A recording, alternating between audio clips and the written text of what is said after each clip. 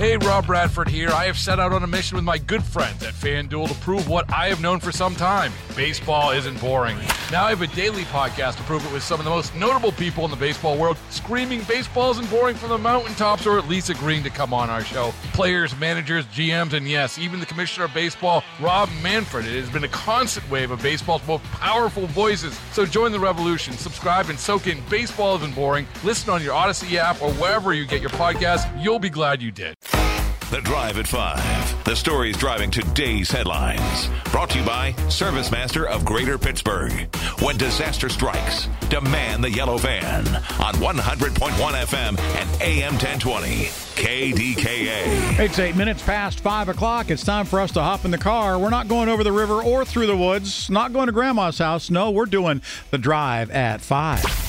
U.S. Steel says it would welcome a federal review of its deal with Japanese-owned Nippon Steel Corporation. Announced earlier this week that it would buy the iconic manufacturer for almost $15 billion. The Pittsburgh-based company said it supports a review by the Committee on Foreign Investment in the United States, which is chaired by the Treasury Secretary Janet Yellen. We respect the CFI-US process, and we will work with the appropriate parties for a thorough and successful review, says U.S. Steel in a statement. Japan is an important ally to the United States, and NSC currently operates multiple steel facilities across the USA. NSC is a respected and trusted company that has made substantial commitments to support U.S. Steel's United Steelworkers representative employees and non-represented employees, communities, and customers. This will strengthen the American steel industry, American jobs, America's national security, and America's supply chain security.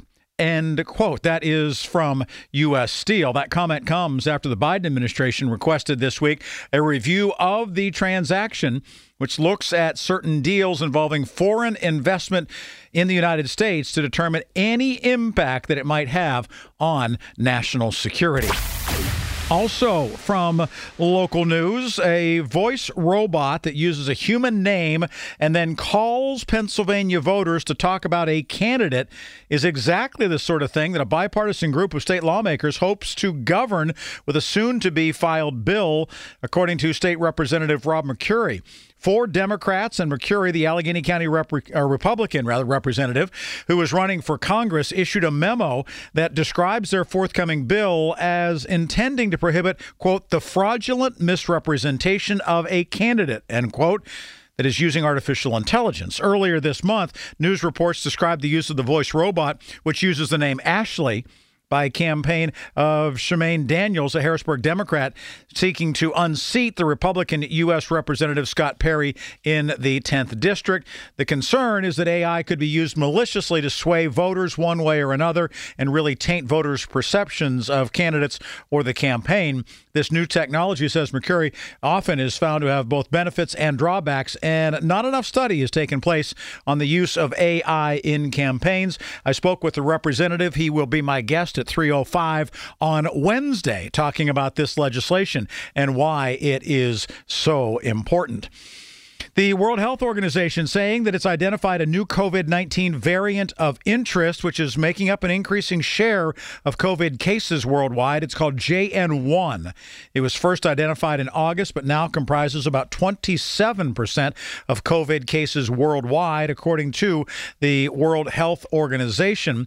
As for JN1, they say it's nearly identical to the Omicron subvariant BA286, but it contains a spike protein mutation that may make it more effective in penetrating the immune system. There is no evidence, however, that it is presenting an increased risk when it comes to public health relative to other currently circulating variants. New government data shows that prices notched a monthly decline for the first time since April 2020.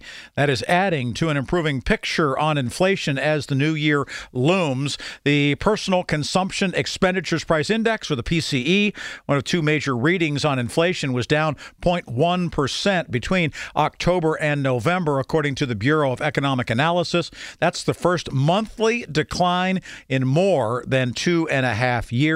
Combine that with other recent data showing disposable personal income and consumer sentiment rising, The United States economy appears to be heading into the 2024 year on strong footing, even as the economy may be cooling down. It could be signs of a so-called soft landing when it comes to the economy.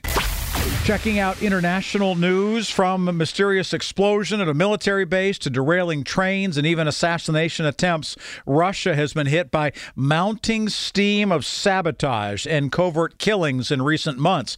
Russia has accused Ukraine of orchestrating the attacks, and sometimes Kyiv has even taken credit for them.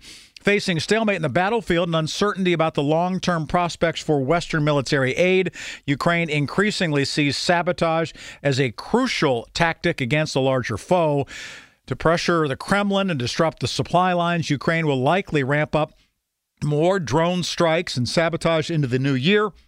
According to Western officials, according to former U.S. intelligence officers, and according to regional analysts, I think we're going to see more of those kinds of operations, said one Western official. A long-delayed resolution for desperately needed aid to Gaza was approved by the United Nations Security Council today. Linda Thomas-Greenfield, the United States ambassador to the world body, said negotiators had finally agreed on wording that America could support. It comes after high-level diplomacy aimed at avoiding another U.S. veto. The U.S. didn't veto it, but it didn't vote for it either. It abstained from the vote.